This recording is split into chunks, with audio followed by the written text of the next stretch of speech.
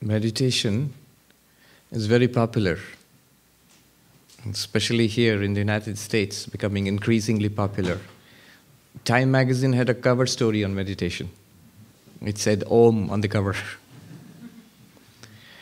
And many different styles of meditation, schools of meditation have come here to the West.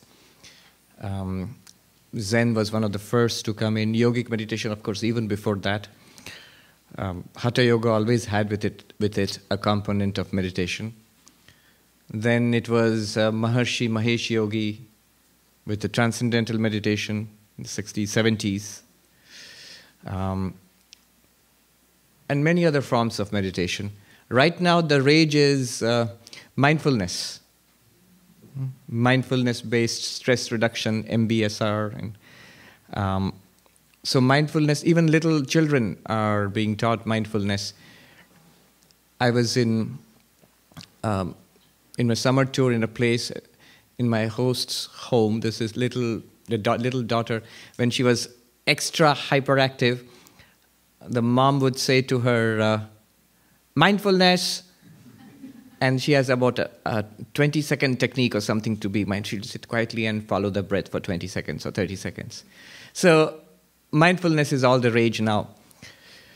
And it's popular, all of these techniques, and rightfully so. It confers a lot of benefits. The benefits of meditation have been talked about, researched, publicized. It boosts the immune system. It generally calms down the mind. It helps you to fight stress, definitely to reduce stress. It helps in pain management. There's another big application of mindfulness recently that I remember a doctor in a conference once said that pain is, especially chronic pain, those who suffer from chronic pain, that is about 80%, 70 to 80% of it is it's not physical. It is our anxiety, our expectation that it's going to hurt, it's going to hurt, it's going to make me feel uncomfortable. That contributes to our total discomfort and suffering.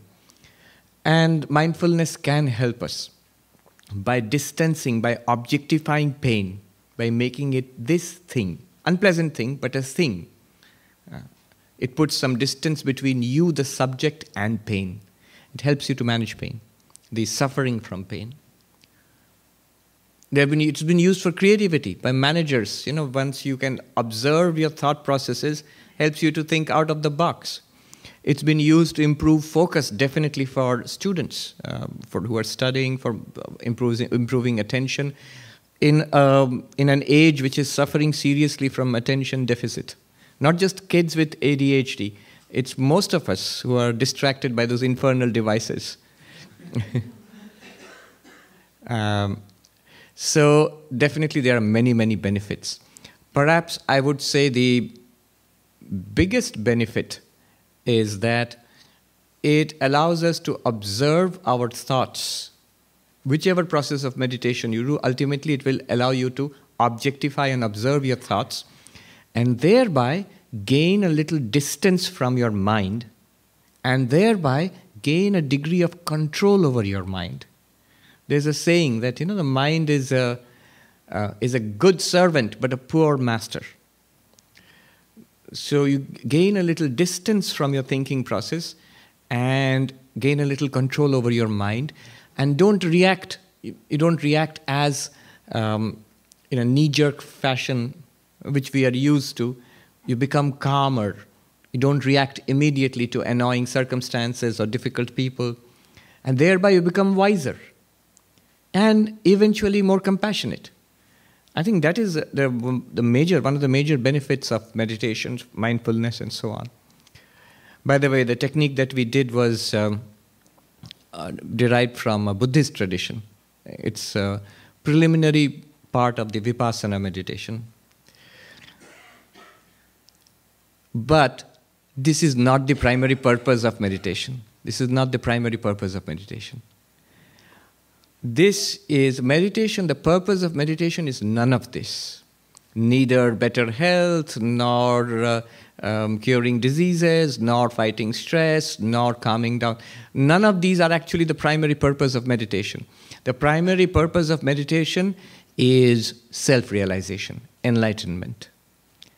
All the ancient traditions from which these techniques are drawn, whether it is Zen or Patanjali Yoga, transcendental meditation, mantra yoga, or Tibetan Buddhist meditation, or mindfulness meditation, and so on, all of them, the original traditions, whether in Hinduism, mostly these are Hindu or Buddhist traditions, they all aim at enlightenment, self-realization. Meditation is the stepping stone to enlightenment. Meditation itself is also not enlightenment. What about all these benefits? They are true. You do get these benefits. You do get these benefits, but they are like perks on the way to enlightenment. You get them. They are side effects, good effects, benefits, perks. But the point is, and the end is, enlightenment, self-realization, nirvana, moksha, satori, whatever you call it. That is the goal. In fact, there is an interesting story about Maharshi Mahesh Yogi, who came in the 70s and taught transcendental meditation here in New York. In fact, that's where he first became very popular. And there's a story that when he went back to India on one of his early visits, the other monks there, they asked him, "What are you doing there? What are you teaching them?" And meditation makes you younger and more flexible and more calm and a nicer person. Fights aging, fights stress. Of course, all this is true, but this is not the purpose of meditation. Why are you telling them all this? And then it seems, he said, and I like this quote, he said, "I give them what they want so that they will want what I want to give them." You get it? Ultimately, meditation wants to give us enlightenment, realization, who am I? That enlightenment. Now, once you get these benefits from meditation, and your interest deepens, and you want to know what next, what is deeper, what is higher than this, then you bring out the real goal of meditation, that is enlightenment. So enlightenment is the goal of meditation. How does it go about it? How does meditation, yoga, I'm using yoga and exclusively in the sense of meditation here. How does yoga help us in enlightenment, in self-realization? Let me use the term self-realization. How does yoga help in self-realization? What it does is this. Yoga, meditation, calms the mind. The mind, which was going many ways, is calmed by meditation. For example, the meditation which we just did. What did we do? We anchored the mind to the breath. The breath is continuously there. As somebody said, it's a good idea to keep breathing. So the breath is continuously there. So it's something always available to us. It's rhythmic and continuous. So the mind can be anchored to it. Anchored to it means think about, notice the breath. That's all. Pay attention to the breath. And to help you further, a sensation associated with the breath, at the preliminary level which we did now, they will say that you notice the movement of your belly. As you breathe in, the belly expands outwards. As you breathe out, the belly collapses inwards. Just notice the movement of the belly along with your breath. That anchors it further. It gives you something more physical to notice. To keep your mind anchored, the mind has a tendency to wander away, you would have noticed. In these 10 minutes, how many times, I don't know, you don't have to tell me, how many times you lost count. To help you to think, to anchor the mind further, a count is set up. There's nothing very mystical about it. A count is set up. And the count can be, and these techniques are refined further and further. Actually, I just gave you the second level of a 10 level, 9 or in some versions a 10 level, deeper and deeper and deeper mindfulness meditation technique. So what we did was just a little, one step ahead of the first level. You count in, or count as 1. Or if that's not enough, you can count 1 when you breathe in, and 2 when you breathe out, 3 when you breathe in, and 4 when you breathe out. So the mind is anchored by that counting. Even so, we notice how the mind wanders. Even when we are anchored in so many ways, the attention wanders from here to there. What meditation does, what yoga does, is calm down the wandering of the mind. In fact, the definition of yoga given in Patanjali's Yoga Sutra, yoga chitta vritti nirodha. Yoga is the cessation of the modifications of the mind. What's the modification of the mind? What you just experienced. The mind thinking of the breath, the mind thinking of 1, 2, what was it, 2 or 3? I forgot. Okay, 1 again. That is the movement, that is the modification of the mind. What you noticed just there. Thoughts, ideas, emotions, desires, memories, intentions. So judgments, these are modifications of the mind. And yoga is chitta vritti nirodha, cessation of the modifications of the mind. How do they cease? You can't stop it straight away. Very difficult. So what yoga does is, it first makes it focus. How does it make it focus? Maybe a mantra, maybe Om, maybe the breath. Something. It makes it focus. Maybe you think of Krishna and repeat Om Namo Bhagavate Vasudevaya, or you think of Shiva and repeat Om Namah Shivaya. What it is doing is, the mind which thinks of many different things is now made to think of one thing. And then next, that thing. And then next, that thing. It is compared to a monkey. You know how monkeys jump from tree to tree, branch to branch? They climb up a tree and then don't climb other trees. They jump from one connecting branch to the other branch. And our mind is like that, like a monkey. It works with links. From one link to another. One thought and something else occurs to it. It goes there, from there to another thing, and so on. That's how the mind moves. What meditation does is, what focus does is, it gives it one anchor, maybe the breath. You breathe in, and I say 1, and the mind thinks, when was breakfast again tomorrow? No. Breathing in, 2. Instead of going from there, then the food was really good, and what will be there for breakfast? It goes that way. Instead of going that way, you bring it back to, okay, breathing in. Again, it goes off somewhere else. Okay, bring it back. Breathing in, breathing out. Count, 1, 2, 3. So the monkey, instead of jumping from branch to branch, is made to climb the same tree and not go to different trees. This is how yoga proceeds. By concentrating the mind on one thing, again and again and again, the mind is calmed. You get control over your attention, over your mind, and then eventually, you know what will happen? At one point, the modifications of the mind cease altogether.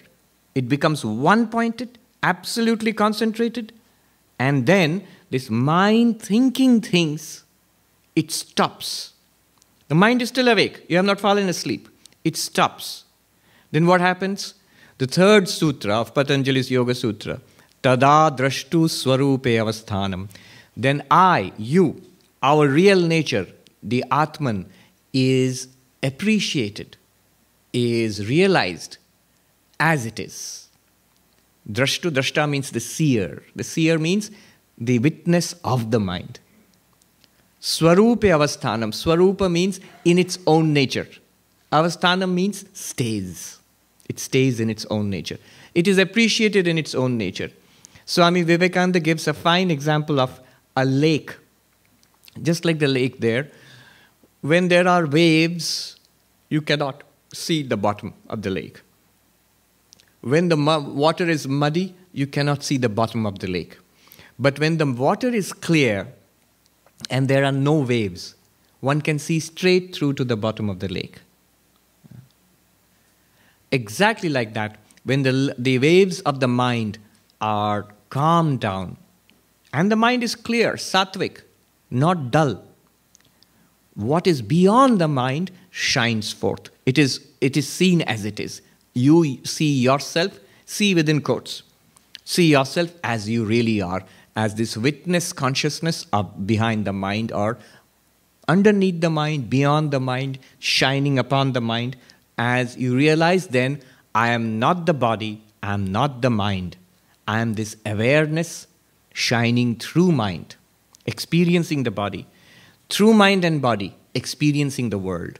World changing, body changing, mind changing, that witness consciousness does not change. It illumines these changes. That I am. So that is realized. At other times what happens? Fourth sutra. Vritti sarupyam itaratra, the Patanjali Yoga Sutra. At other times what happens is, whatever the waves in the mind, in the lake of the mind, that witness consciousness gets identified with them. Anger, I am angry. Not that there is a wave of anger in my mind, I'm going to get you. No, I am angry. Irritated, I am irritated. Flash of joy or boredom, I am happy, I am bored. Not that I recognize a movement of happiness, a wave of happiness or boredom or irritation in the mind, or dullness or sleepiness in the mind, because all of these are qualities of the mind. Vritti sarupyam itaratra. At other times, when the mind is not stilled, you, the witness consciousness, you are mixed up with the mind. So this is the philosophy of yoga. This is how yoga works, meditation works. Even this meditation technique which we did, if you persist, the idea is if one persists long enough with it and takes it up at deeper and deeper levels. I told you there are 9 or 10 levels to it. In some versions 10, some versions 9. It takes time. The Yoga Sutra says, Dirgha kalena. It takes a long time in Nairantarya. That means not one retreat and a year, or once a year. Every day, morning and evening, year after year. And then one begins to attain those states of mind where the mind is calm enough for you to appreciate the witness of the mind, beyond the mind. So that is the approach of yoga. Now, the other one, the insight approach, the Vedanta approach. What is that? Think about it. This witness consciousness, is it there only when the mind is calm? Or is it there when the mind is active also? It's there all the time. It's there all the time. Yeah. I was just looking at the lake out there. And in the lake, not now, when there was daylight, you could see, when you look into the lake, you could see trees and the sky and the hill and even birds flying in the sky you could see in the lake. Now, if I tell you, when it's absolutely dark, if I ask you the question, when can you see the water of the lake? When all these reflections are removed, when it's dark and no reflections are there, then only it is water? Or is it water all the time? What do you think? Do you understand the question? That if I say, show me the water of the lake, what is this water that you speak of? You say, look there. And if I say to you, there in the lake, it's just, it's a tree and it's a forest, it's a sky and it's a hill. So no, that is water. In fact, there is no hill and sky and forest or anything there. That is water, where all the reflections are. If I'm missing the water for the reflections, I'm just seeing the reflections. I don't understand what water is. But does that mean that water is not there? Does that mean all the reflections have to be removed for water to be there? No. In the same way, what the insight, the Vedanta approach says that even now, even without the yogic samadhi, the deep concentration, thoughtless, calm state of the mind, even without that, even when you're thinking, right now for example, you're thinking, listening, at this time also, you are still that witness consciousness. Yes, but the yogi would argue, yes, that's true, but how would we know that? Because we are mixed up with the mind, right? It's a question like saying, how would we know it's water? Because there are so many reflections. What would you say to such a person? The reflections. What's water? It's just reflections. If I ask you, here, this is a table, And you say, no, no, no, this is actually a wood. This is actually wood. And the yogi says, when the table is smashed, powdered into wood powder, then it is wood. Otherwise, it's a table. Otherwise, its being a table obscures the fact that it is wood. The Vedantin says, even when it's a table, it's absolutely just wood. When you touch it, you say touch wood. You don't say touch table. Yeah? It's wood right now. So, because our attention is drawn to the table name and form, we think that that is the reality. But actually the reality of it is the wood. Because what you touch is the wood. What if you weigh it, it is the wood. Whatever is physical and solid here, it is the wood right here. Similarly, all the experiences that we have, the witness consciousness is present continuously. You don't have to stop the mind. The yogi says, stop the mind, then you will realize that you are pure consciousness. The Vedantin says, even when the mind is functioning, you can realize that you are witness consciousness. You can use the functioning of the mind, no need to stop it. You can use the functioning of the mind to recognize your true nature as the Atman, as witness consciousness. That is the way of insight. How is it done? One way, do you understand the first way? Calming the mind down, ultimately, you realize that you are beyond the mind of an unchanging awareness. But in the insight path, how is it done? Through pointers. Through pointers. Let me give you an example. It works like this. I'm going to show you a pen in my hand. Please look at the pen in my hand. Can everybody see the pen in my hand? Is this an experience? Yes. All right. You are seeing the pen in my hand with your eyes. Now draw your attention away from the pen in my hand to your eyes with which you see the pen. Close the eyes. Close the eyes. Now open the eyes again. Now close the eyes. This opening the eyes and closing the eyes, was that not an experience? Tell me. That my eyes are closed. This is a thought. Note the fact, my eyes are closed. Is that not a thought? And is the thought not an experience? What is having that experience? Who or what? In what light did that thought shine? Try again. Open the eyes. Here is the pen. Be with the experience. I experience the pen with the eyes. Now draw my attention to drop the pen, draw attention to the eyes, close the eyes. That was an experience. Now I note my eyes are closed. That noting, that thought itself is an experience. Be with that thought, my eyes are closed. Note that my eyes are closed. And this noting that my eyes are closed, this is an experience. A thought. In what light, to whom or to what is this thought coming? My eyes are closed.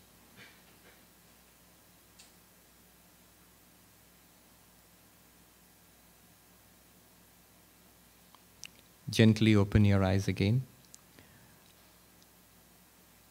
Do you see what I mean? That one, this pen, you're seeing this pen in my hand, it's an experience. Clearly you are using your eyes. Your eyes are there, that means clearly. It is appearing to your eyes.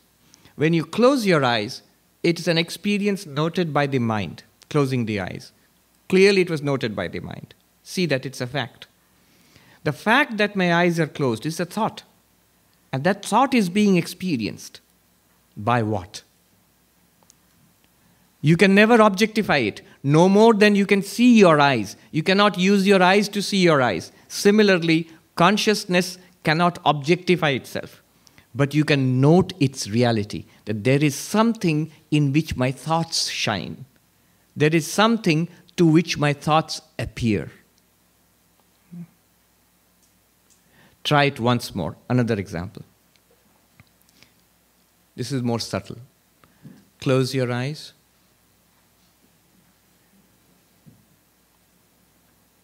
Now there is a faint sound outside this hall which I will ask you to attend to. The chirping of the insects outside. Listen.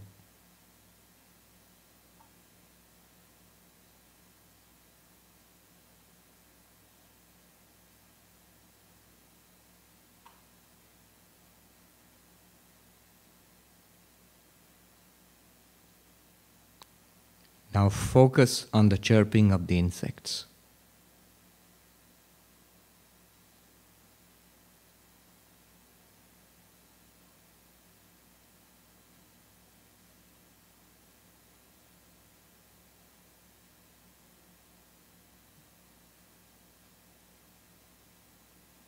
What is aware of that chirping?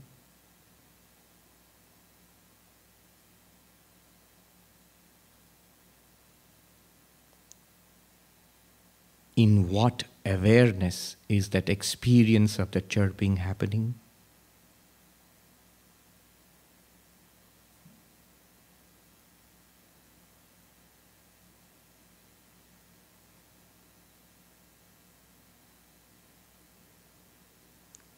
Slowly open your eyes.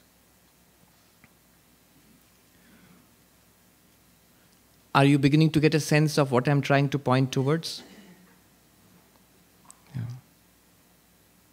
It's like this. I'll quickly draw a diagram there.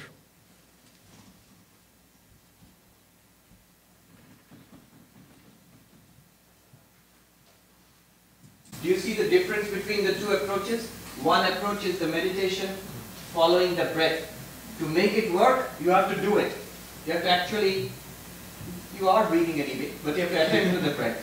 You have to anchor your mind, follow the breath, breathing in, breathing out. You follow it, after some time, your mind will calm down. Your attention will become directed and focused. This one, what we did just now, it works only if you get what I'm trying to say. This awareness, this focus of the mind can be done. It can be focused. It takes effort. Distracted mind is one thing, concentrated mind is another thing. And the distracted mind can be concentrated by a process of meditation. One process is what we did just now. But this awareness behind the mind, beyond the mind, it is not to be manufactured. It is not to be attained. It's always there. It's natural. It's who we are actually. So it has to be recognized. It has to be noted. It can't even be objectified. You have to realize it as yourself. It is always there. So basically the only way to do it is to get it. What is being pointed out, to note it. I'll try to show it in a diagram.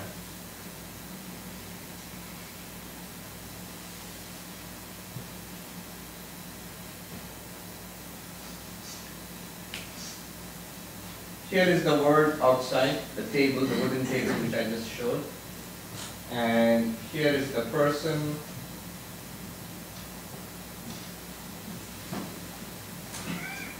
And the person sees the table.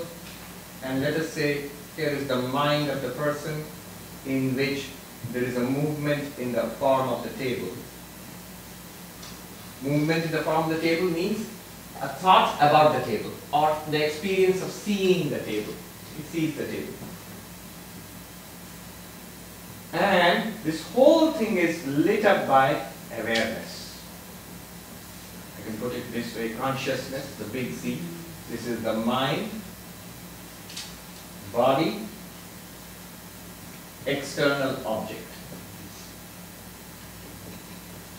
So the external object, when you see it, what happens is, your mind takes the form. This is called a chitta vritti, a modification in the mind, and it has an object. It refers to an external object. It is about something. And what we experience all the time, what we experience are these vrittis. Don't think that you're actually seeing Swami or hearing the talk or actually even eating food or even tasting food. Not at all. All that we are doing is experiencing our own thoughts.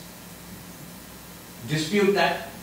No materialist, not even the most the hardcore reductionist also will say that you are directly experiencing an external world. Not at all. What happens is light is reflected on that table. It goes into your eyes. All that we see, think we see a world. We don't see a world. All that we see is light. Isn't that true? The eyes are meant to receive only light. Thank God. If the table started to go into my eyes and the pen and the clock, we'd be blind in no time. We have to call 911 all the time. What happened? He saw something. No. All that enters our eyes are meant to take in only one thing from the universe, and that's light. That's all that should enter the eye. So by the time that goes into your eyes, it's just light. And that light gets modified again, it constitutes an image in the lens of your eyes. By the time the table is gone, it's just an image in the lens of your eyes. That's not what you see. That is again converted into little electrical impulses in your optic nerves and transmitted to some center in the brain. And there, again, it is somehow reconstituted into the image of a table presented to your mind. How? Nobody, not even the most advanced neuroscience practitioners today have any clue. Not only that they do not know, they have no clue at all. Dispute it, you cannot. Even the most advanced theories, and they are only theories, none of them know exactly what is the connection between, there is a connection between brain and mind. But somehow, the electrical activity of the brain gets translated into the mind. Nobody knows how, not all. We only know the functioning. Science, by principle, has to stop at the brain. There's nothing more that's observable there. After that, it depends on the report of the person who is the subject. So, it goes to the mind. By the time we are here, we are already beyond what is observable in the brain. In the mind, the image of the table is presented as a thought wave. Memory kicks in, brings out past information, language kicks in, says it's a table, and the ego sense kicks in, says, I am seeing a table. All of these thoughts, they come as this one. And this is lit up by awareness, and you get the experience, the first person experience. I am seeing a table. I am seeing a table, mind. The first person experience, the awareness of it, consciousness. All that you see and hear and smell and touch and taste is in your mind. And obviously all that you think and remember and desire and hate and love is your own mind. Nobody ever directly experienced the world or universe. That's actually beyond doubt. Yes. So if you say, are you advocating an idealistic, subjective idealistic position in philosophy? No, I'm not doing that. But whether it's realism or idealism, whatever your position in philosophy, that has to be argued after this. But up to this point, nobody disputes it. Think about it, who disputes it? You cannot dispute it, it's a fact. All that we experience in our mind. A monk in Uttarakhand, he said very nicely in Hindi, I translate. Shant man mein bhala samsar kaun dekha hai? Whoever has seen samsara in a peaceful mind? Nobody. What it means is, we think, it's a valuable insight. We think our minds are disturbed. Let me finish this. We think our minds are disturbed because the world is disturbing us. What that monk said was, we are disturbed because our minds are disturbed. It's not that the world is disturbing our minds. It's because our minds are disturbed, that's why we are disturbed. Samsara appears to us because of a disturbed mind. We think that samsara disturbs our mind. If you have a peaceful mind, a serene mind, the same problem, the same annoying person, the same pain in the body, the same unfortunate maybe financial condition or whatever, all of that, your reaction to it will be completely different. So, the mind, that is a vritti in the mind, and what yoga does is, it tries to calm down the vrittis in the mind, and the vrittis in the mind calm down and then finally cease.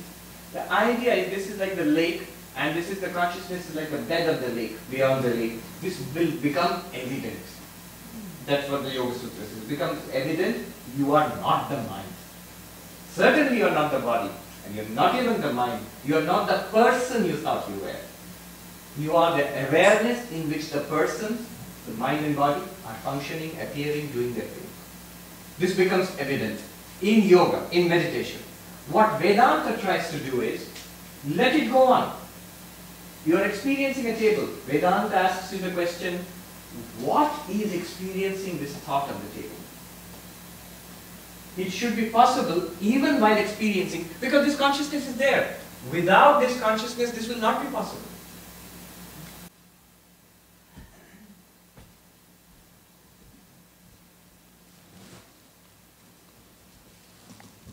This consciousness has sometimes been compared to a space, a luminous space. In fact, in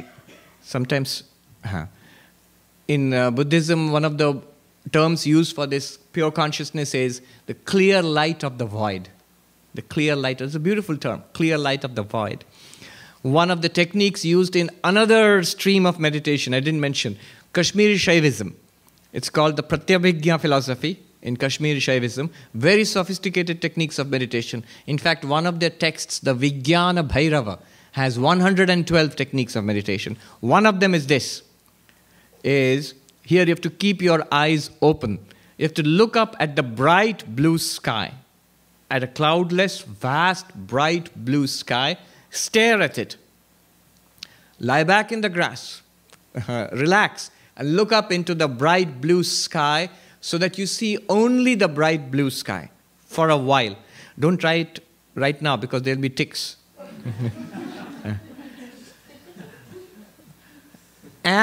But the technique is very interesting if you get the principle of it. The technique is, as you see that, close your eyes and imagine, bring to your mind's eye the vast blue void, the shining blue sky, and nothing but the sky, nothing but the sky. Intensely imagine it, and in a moment, drop the sky. Just let go of the sky from your imagination. Now, what will happen is, or should happen is, if you try it intensely enough, it's a way of tricking the mind. How, if you have a luminous sky, and the sky is the jada or insentient part of that imagination, if you drop the sky, the luminosity itself, without the sky, will suggest to the mind the pure consciousness behind it. So you should, it's a sort of way of tricking yourself, tricking the mind into noticing the light permeating the mind just as the brightness, the light fills up the sky. A bright, luminous sky is what? It's two things actually. It's sky and light. If you can somehow drop the concept of the sky from that, what is left over is the light, and you're sort of suggesting to the subconscious mind, if you drop the mind, what's left over is consciousness. Yeah. That's from the Vijnana Bhairava. If you get it, it should be played, at least in concept, what they are suggesting. And you don't get it, what is all this sky and dropping the sky? And you had a question. Yes. A basic question, like when we are visualizing the sky, yes. it's typically blue and it's clouds, or it's not even a cloud, it's just like a plain blue thing. So now when you say you draw the sky procedurally, what do you see? Just like plain light, or is it just nothing? Now, don't try to, it's something that when you intensely, first you see the sky, then close your eyes. Now it's in your imagination, the bright blue sky. It's a simple imagination. Vast, bright, shining sky, blue sky. Now just drop that. What will be left over, don't try to retain anything over. What should be left over is the suggestion of luminosity pointing towards consciousness, towards that awareness. Empty. Nothing. And that empty nothing is an experience. To what? To? Maybe, but yes, yeah, you're right. Correct. Right. Exactly, you got it. There. Yes, you've got it. You see, it's not very difficult. It's a kind of turning like this. We will explore it more and more. These are the two approaches. We'll explore it again tomorrow, the two approaches. We'll do the meditation again, and then, yes, this is the time for questions. You call it empty awareness. The emptiness is as awareness. The emptiness is the mind without object, and yet it is experienced. What experience is it? It is seen, it is experienced in something. Clearly, it's your experience. Otherwise, you wouldn't be able to say emptiness. Yes. I think based on logic, reasoning, examples of 3 states and everything, Correct. you can logically understand that Yes. this consciousness which is shining forth. But it's still within and it still feels temporary. When you sleep, you don't experience it. And it's also very difficult to experience that it will be beyond this body. How do you get to that infinite and permanent experience? All right. Correct. So he asked, what's your name? Som asked a few questions, interesting questions. That it is, one can logically understand this, but it is very difficult to notice it and hold on to it. Not only that, in sleep, for example, it's not always there, and then how do you know that it will remain after death, after the destruction of the body? All of this. What do you think? We'll discuss it. I'll answer, but let me give you 2 problems of this approach, this insight approach, Vedanta approach. 2 problems to be aware of. The problems of the yogic approach are well known. If you try to meditate, you will immediately see mind is difficult to control. The mind goes here and there. No matter how much you anchor it, breathing in, breathing out, already forgotten. All right, movement of the belly, gone. Belly itself forgotten, movement of the belly. And then, all right, at least count. 1, 2, 3, then 3 or 4, what was it? That's also gone. So that's mind is difficult to control. That is evidently a problem with the yogic approach. It's a difficult process. And Arjuna mentions this to Krishna. And that in 6th chapter, somebody said to me, am I doing it wrong? I'm unable to focus. I said, you are modest. You are asking if I am doing it wrong. Arjuna didn't even do that. Arjuna in the Gita straight away told Krishna, your teaching is useless. In 6th chapter, he says, what yoga has been taught by you is no good. Why? Because it's impossible to quell the mind. It's impossible to, it's like trying to control the wind, Arjuna says in the Bhagavad Gita. That's the difficulty in the yogic path. It takes a long time. The mind has to be transformed from primarily tamasic to rajasic to sattvic. Otherwise meditation will not work. And the sattvic mind has to be trained dirgha kala, for a long time. Nairantarya, that means consistent practice. Krishna says to Arjuna, it is difficult, no doubt, but it's possible through vairagya and abhyasa. By systematic practice over a long period of time, and also by dispassion for that which ties you to the world. That has to be cut down. That's the yogic path. The difficulties are well known, the solutions are also well known, though difficult to implement. Now, in this insight path, the difficulty is subtle and the solution is also subtle. The difficulty is this. When one begins to understand what this path is talking about, the path of Vedanta, the path of knowledge, one gets the sense that it is, first of all, effortless. Because something is there. What effort do you have to do to convert this table into wood? What effort? Nothing. You have to recognize it is wood. That's it. That's all. Effortless. The second thing, you sense that it is instantaneous. The moment you get it, you've got it. It might take you time to manifest it and so on, but getting it, stumbling upon it, recognizing it, instantaneous. So these, no doubt, these are the advantages. In one sense, it is effortless and it is instantaneous. But these are two obstacles also. What happens is, it leads to a kind of passivity and laziness. Not doing anything. So I need not do anything. Rather, this method, this approach demands constant engagement. Yoga, you can have an excuse. I need to sit in my meditation mat in the morning and in the evening and practice yoga. Not at other times, not possible. One of the Brahma Sutras says, asino sambhavat, which means it is possible while seated. So you can't, there is a way of walking meditation, but it's not commonly done. So yoga is a particular practice. Your body has to be in a particular position. Your breathing has to be in a particular position. Your mind has to be focused on something. Yoga requires that. But the way of knowledge is open at all times. Whether you are walking, drinking, talking, whatever you're doing, you can use it. I asked you to note the sound of the chirping of the insects. Right?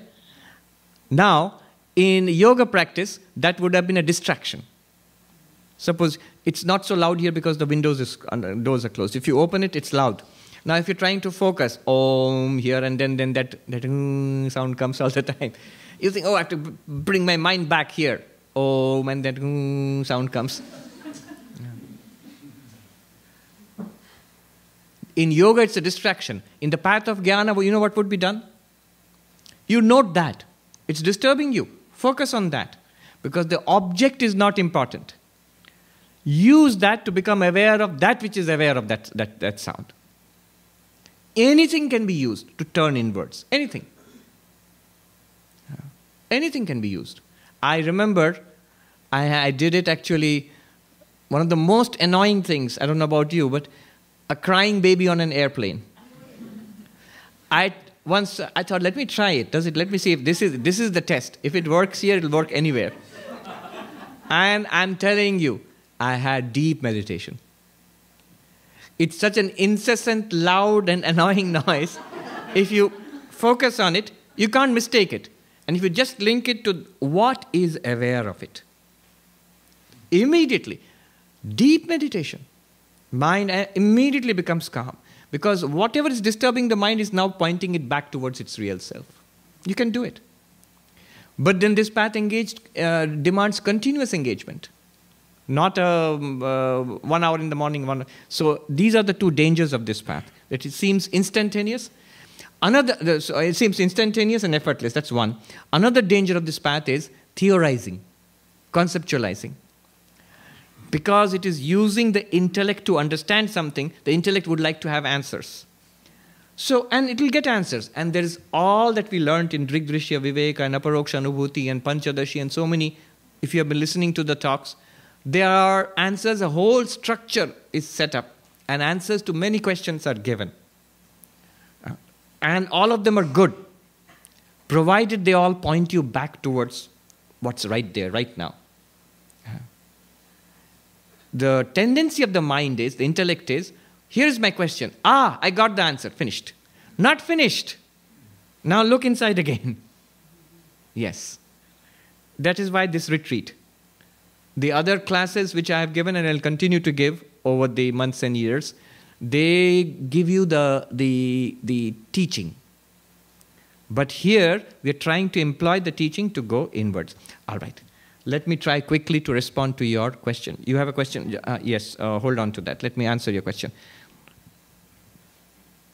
Remember two problems I've given you with this path of insight? One is that it seems to be effortless and instantaneous. Practically, it is not. It demands constant engagement. The second thing is, there is a tendency to philosophize, theorize, intellectualize, conceptualize, which is good, but it should not stop there. I had a question, I've got it. There is a book, I've read it. And that's it, I've read it. I know it. No, you don't. You have the words, but you don't know what the words mean. The great philosopher Wittgenstein, I remember, and there is a very nice story about him. Whenever he would teach, and the next day, next class, if somebody said, Professor, you said this, he would immediately deny it. He would say, no, I didn't say that. I said this. And then one of the students wanted to catch him at this, and he wrote down exactly what Professor Wittgenstein had said. Next day in the class, he said, Professor, you said this. He said, no, I didn't say this. I said, but these are your words, exact words. I have noted them down. You said this. And he said, yes, but those words don't mean to you what they mean to me. There's a point, that's the thing. What the teachings of Vedanta, what they mean to an enlightened person, they don't mean to us if we have not actually made the breakthrough. Yeah. So that's why we must not stop at theorizing, must not be satisfied with answers or with the books. Okay. Now your question was, it seems logical, rational, what is being mentioned, at least it's possible. Here I want to stop you. I want to say, first of all, it's not just logical or rational. I would like you to notice it. Not just as a possibility, not just as an intellectual conclusion, but as a reality, as real as... Let me ask you, this pen in my hand, is it a possibility, a theory, or a fact? Your eyes are seeing this pen, theory or fact? You don't seem to be convinced. Maybe you're sleepy. We'll continue this a little more because there are one or two questions to deal with. Fact. Your eyes are seeing this. Fact or fact. Not fiction, but I mean it's a fact. You close and open your eyes and you note it with your mind. My eyes are closed, my eyes are open. That is fact or theory? And that thought, my eyes are closed, that is experienced in you, the awareness. Fact or theory? You're saying it because you expect me to, that you think I expect that answer. If you can say that it is fact with conviction, then I would advise you, stay with that fact. Try to appreciate what it is that is shining upon your thoughts. It is something prior to your thoughts. Thoughts come and go, that stays. It is that which makes all experience possible. Seeing, hearing, smelling, tasting, touching. Right now, every bit of your experience is because of that. You say, no, I know, go on. No, not go on. Stay with it. If it is a fact, then you have already got it. Now all you need to do is to appreciate what you have got. If it is not a fact, most people would say it's not a fact. Yes, that mind I understand, but witness of the mind, pure consciousness, it is something that I have to realize. I have to become enlightened about it. Vedanta insists it's as much a fact as this pen in my hand. In fact, this pen in my hand and your eyes and your mind, all of these are dependent facts. That's an independent fact. It's because of these all the rest is revealed to you. It's something that you have to grasp to see that, yes, it is so. Once you have grasped it, then the rest becomes easy. You can work it out yourself. So, what about sleep? What you're talking about is the memory of an experience called sleep. Was it there? Must have been there. Otherwise, how do you have the experience? How can you even speak about sleeping? Do you admit it is there when you're dreaming? Do you admit it? That awareness must be there when you're dreaming? It should come out. Yes, obviously. Otherwise, how can I dream? Some awareness must be there. So it is there in waking, it is there in dreaming. Now, when dream cease, blank. Some are already going into the blank. When I talk about this, there's a natural tendency to look inwards and see that's good. So in that case, you are welcome to close your eyes and look inwards and see. If you're feeling sleepy, then don't close your eyes. Open your eyes and listen. I'll ask you just one point. You can discuss it later, but I'll give you just one pointer. How is it that we are able to talk of the experience of sleeping if it was not an experience? If we did not have some kind of experience of deep sleep, you know what would be our report? I was awake, I went to bed, I had some vague dreams, and I'm awake again. I had deep sleep, dreamless sleep. I slept like a log. Every language, in every culture in the world, the phrases are there similar to this, which report deep sleep. How would we report it? Otherwise, we would have just reported nothing, blank. Death. Death. How do I know that the consciousness continues after death? You know where this question is coming from? Already I've made it axiomatic that this body is real and this body and brain are generating consciousness, and if this body dies, how do I know consciousness exists? But let me ask you, from your own first-person perspective, are you a body experiencing awareness, or are you awareness experiencing a body? Yes. In principle, then, you could be awareness experiencing the absence of a body. Every day you do that in your dreams. In your dreams, your physical body is on your bed and sleeping. You're completely unaware of it. You are imagining a different place, dreaming a different place, a different body, different events. Now, your consciousness, awareness continues with a different set of imaginations and has no reference to your actual physical body sleeping on the bed. That means, in principle, as a first-person experience, it could go on without your physical body. It's only we think that it has been generated by this physical brain. That's why we think it's rooted to this physical brain. If this is destroyed, that you will say, no, the body is alive, that's why you are dreaming. If the body is dead, you will not be able to dream. But that's already assuming. That's not your experience. Your experience is, I can dream without reference to my waking body. Yeah. Question. For me, the blue sky. Example. Oh, you're stuck with that. Drop it.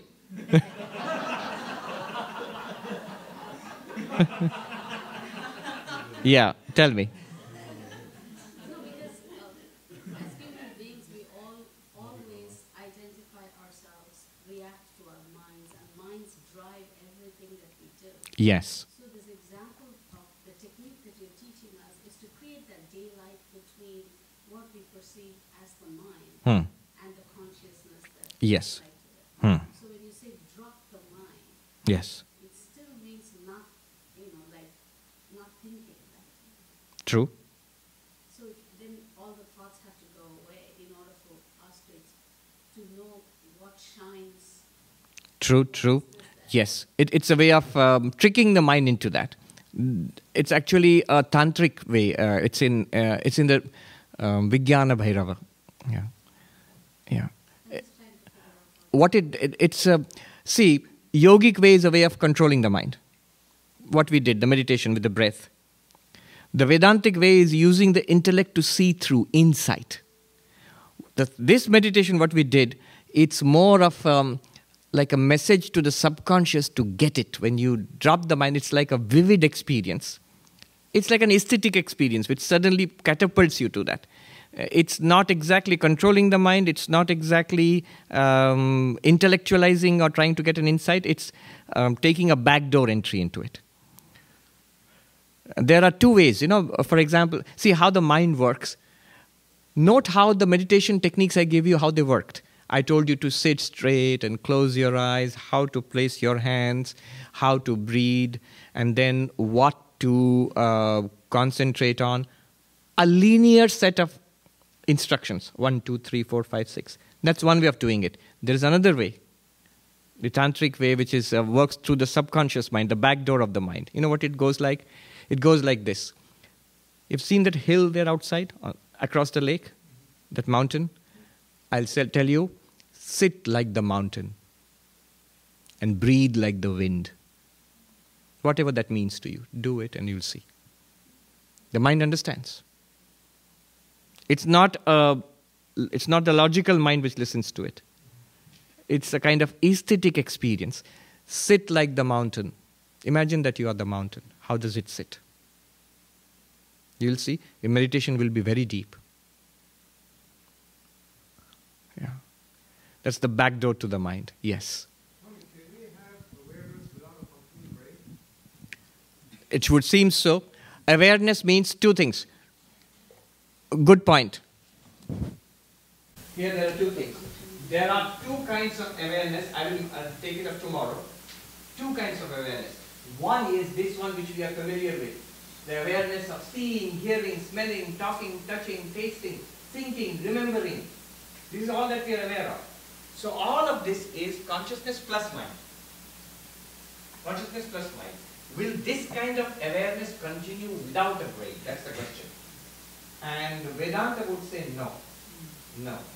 Without a brain, with the physical body dies, awareness sort of curls up into itself, like a deep sleep experience. Like a deep sleep experience. Maybe something that happens in deep sleep or coma or something like that, where consciousness alone exists, but there is nothing for it to experience.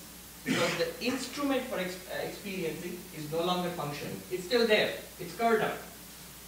When it gets a new body and brain, it will start working again. Nowadays we can understand it very nicely with only what information technology and all your data is uploaded, your laptop crashes, all your data is still in the cloud.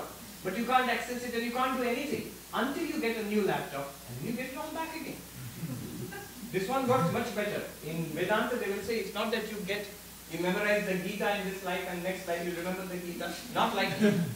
But what will be continued will be, according to Vedanta, according to Hinduism, Buddhism, those who believe in many lives. What will be continued will be a set of impressions, tendencies, capabilities, capacities.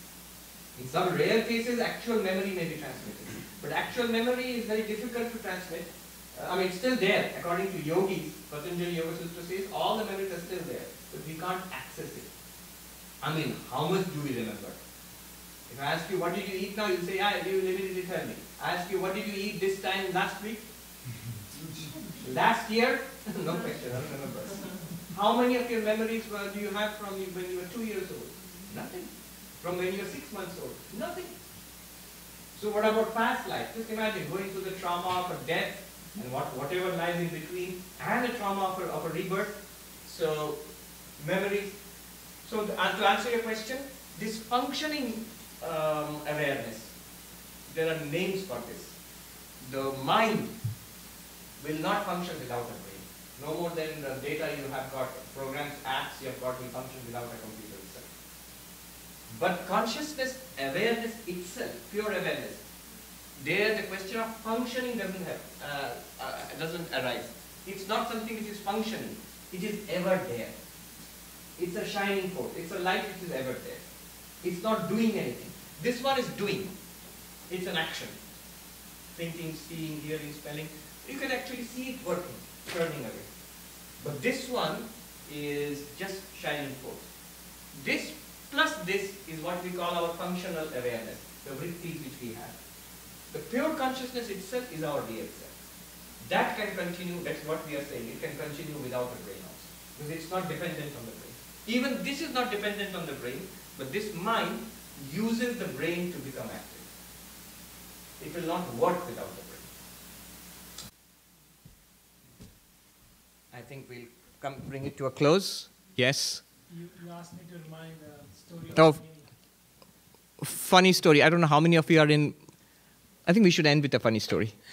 Yeah.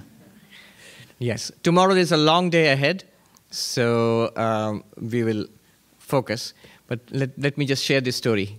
When I heard that there is a house called Panini here, the funny story is actually about Patanjali, but it starts with Panini. Panini is the ancient Sanskrit grammarian. So if you study Sanskrit grammar, you have to study Panini.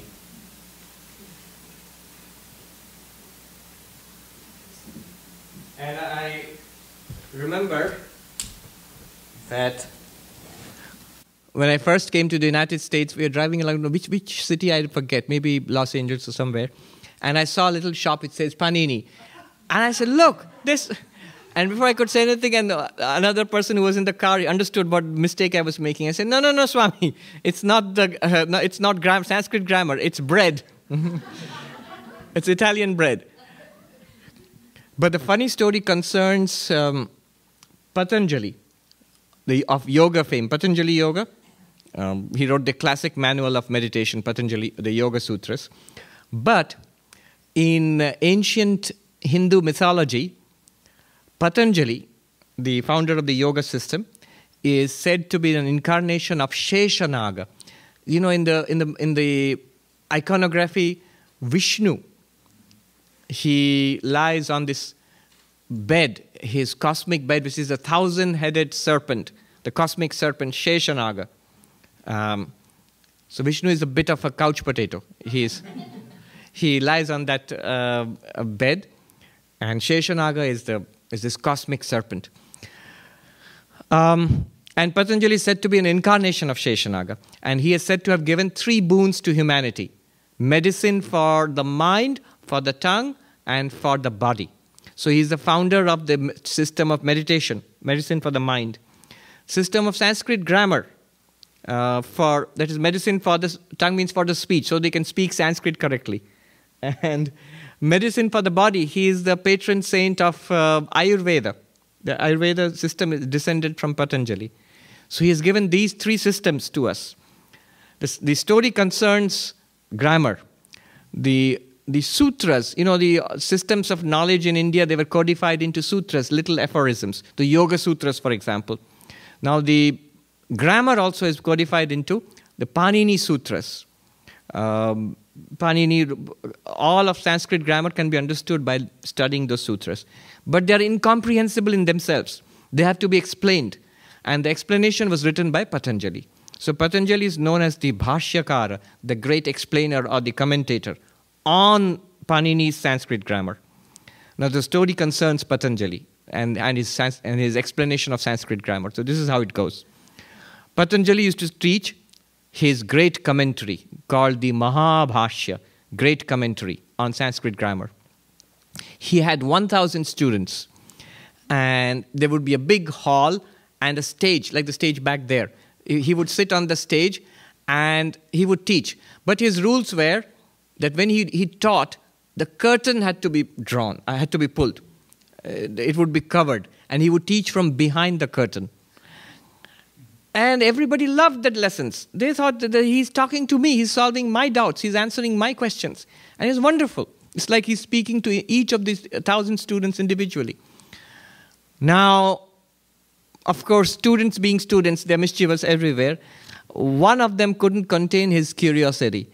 So he thought, what is going on? Why is the old man hiding behind a curtain when he's speaking? Let me see what goes on there. And so when the class was going on, he crept up to the corner of the stage and he lifted a corner of the curtain and he looked inside. And he was stunned and amazed and terrified. What he saw was not a stage. It was the entire cosmos, stars and galaxies, and covering everything, this terrifying, gigantic serpent with 1,000 hoods, spitting cosmic fire, the fires of cosmic dissolution. And of course, he fainted immediately when he saw that. He fell back, and the curtain also fell back in place, a little corner. But one spark of that fire, the cosmic fire of dissolution, had escaped from the corner of that curtain. And that was enough to reduce all the students to ashes. They were burned to ashes. And Patanjali immediately regained his human form. He pulled the curtain aside and he jumped out of the stage crying, "Alas, alas, I am undone." Not because the students were burned. He said, who's going to learn grammar now? At this point, one boy comes into the hall and says, "Sir, may I come in?" It's my theory that he had gone out to the restroom break. So somehow he was not in the hall when this disaster unfolded. And Patanjali rushes and embraces him. And my boy, you are my treasure. You are my all in all. Because he's going to spread grammar. And so he transfers all his Mahabhashya, the great commentary, to him. And the story doesn't end there. This boy learns, and then he compiles all of them notes into this. They had palm leaf notes. And then he takes leave of his guru, his master, and promises to spread Sanskrit grammar for the welfare of everybody. And he's on his way to his village where he will establish the first grammar school. He takes a nap under a tree because it's hot and keeps the bundle of notes there, palm leaf. And there's a goat who's chewing the grass there. And he notices the juicy leaves. And he starts chewing the notes, the leaves. And this boy gets up in horror and he sees what's happening and he shoos away the goat, but the damage is done. A part of the leaves are gone. And that's why to this day, a part of the great commentary of Patanjali is not available. And it is called, that portion, the missing portion is called Ajabhakshita Bhashya, the goat-eaten commentary. I'm sure at some point it must have been, lost or misplaced, and so now you have this nice story to back it up. Very good. Let me end with a peace chant. Om Shanti Shanti Shanti Hari Om Tat Sat Shri Ram Krishna Arpanam Astu.